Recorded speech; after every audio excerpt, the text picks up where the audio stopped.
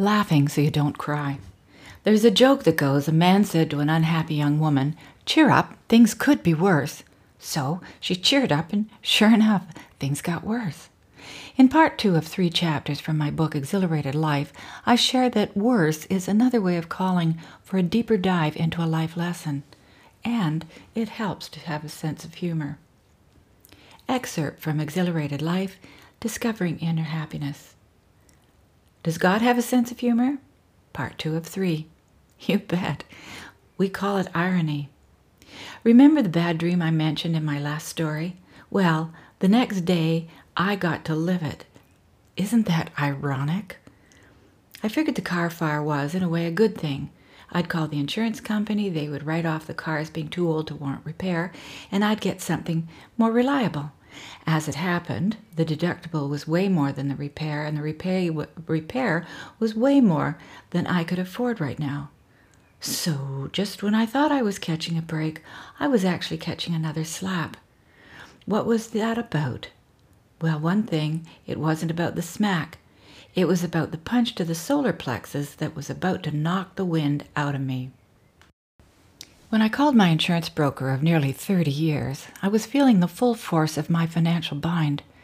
Not being able to sell my house over the past 2 years has been a test of trust that the universe would unfold and somehow I wouldn't get pinched in the creases. The best advisors, well-meaning friends, and I myself agreed that I gotta go. But I'm sure I'm not sharing anything of great incidence when I say that this economic meltdown has dominoes falling the size of Stonehenge. The fallout has affected us all. My broker said in his Eeyore drawl, "You can lead a horse to water, but you can't make them drink." "Huh?" I responded. "Marilyn, I told you years ago about XYZ who would give you a huge line of credit based on your equity, and you didn't do anything about it."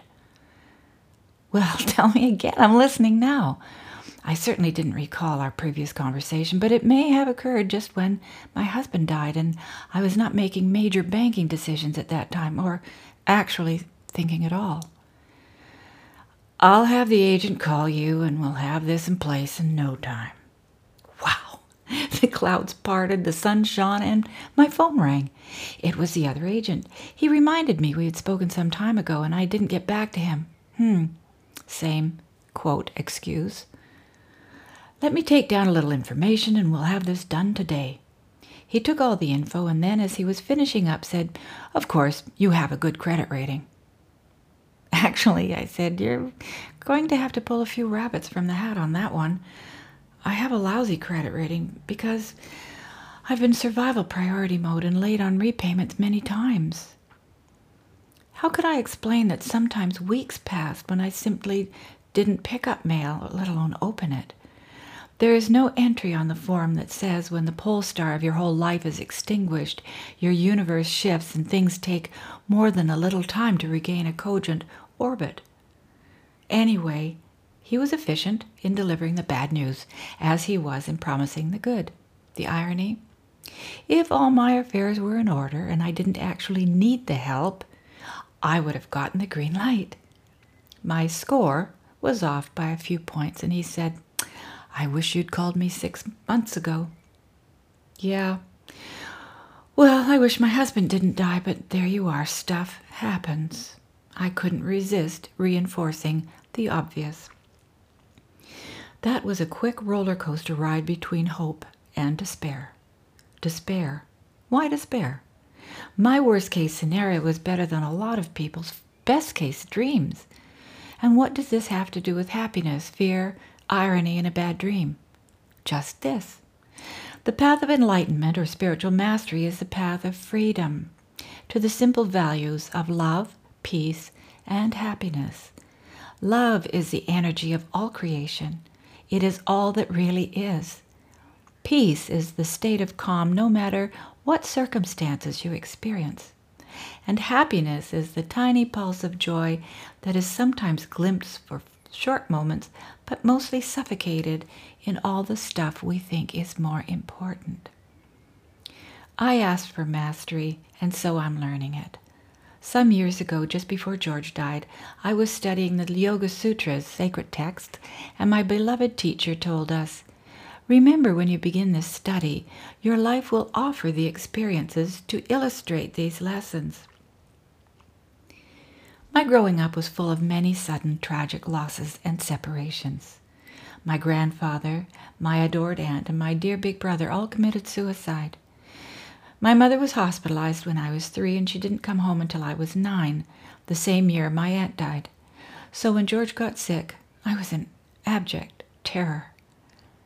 I think I tried to bargain with God to exchange a million little fears for the one big one. How could I possibly lose the man who once said to me in a time of self-doubt, "I know you better than you know yourself, and I will love you until you love yourself"? How could this mountain of protection crumble? But he did, and my mastery over fear and the first steps of enlightenment, lightening up, began. So in the grander scheme of things, how does a credit rating really rate? My agent seemed to sense my dismay as an invitation to give his opinion of all I should have done that I didn't do. He finished off by saying, "You'll just have to sell the house and get a condo, pay your bills on time, and learn to live a different lifestyle." I wondered what lifestyle he was referring to.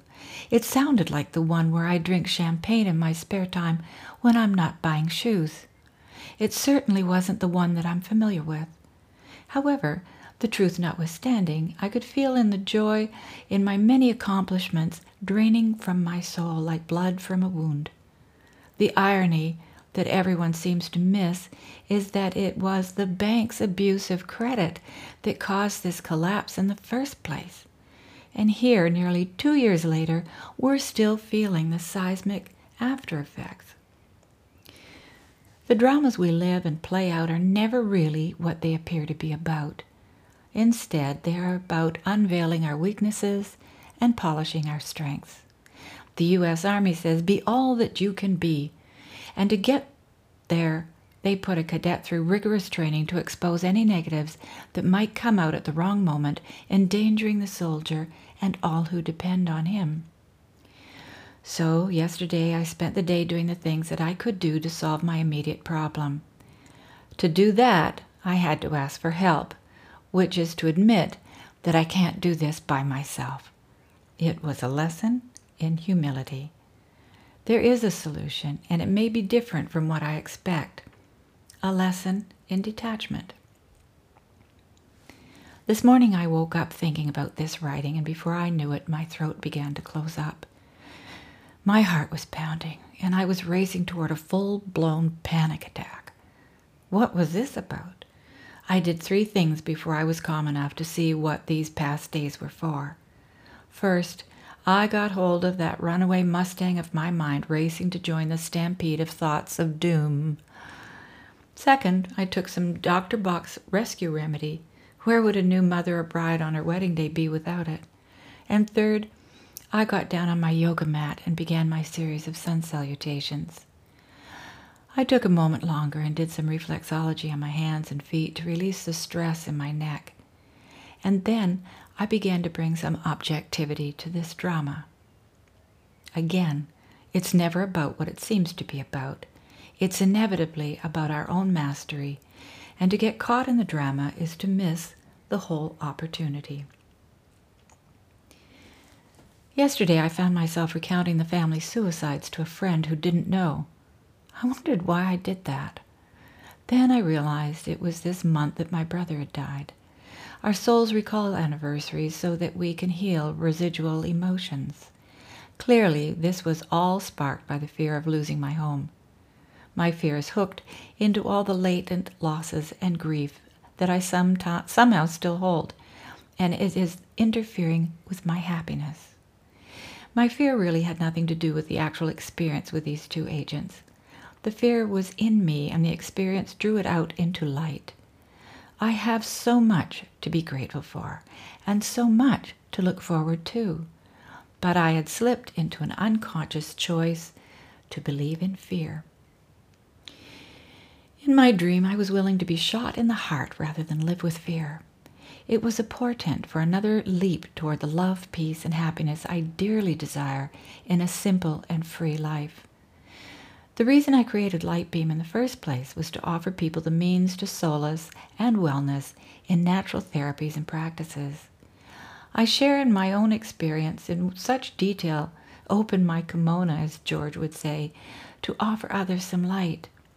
I've witnessed the suffering and needless tragedy of hopelessness. Sadly, we live in a world that thrives on hopelessness. To rise in spite of the naysayers and find happiness is an act of will and intent. To get to that learning, however, I needed a catalyst. My insurance broker played that part. The last words he said to me were, "You know what's going to happen. You're going to go into what they call financial depression, and then you're going to get sick." Sweet guy. He hung up saying, "Keep in touch." At least he had the restraint not to say, "Have a nice day." MH. If you enjoyed this chapter, please follow me on Thrive Global as I share Exhilarated Life, Discovering Inner Happiness in chapters weekly here on Thrive, or you can begin your journey right away. You can purchase Exhilarated Life, Discovering Inner Happiness on Amazon now in paperback or Kindle. Thanks so much for joining me.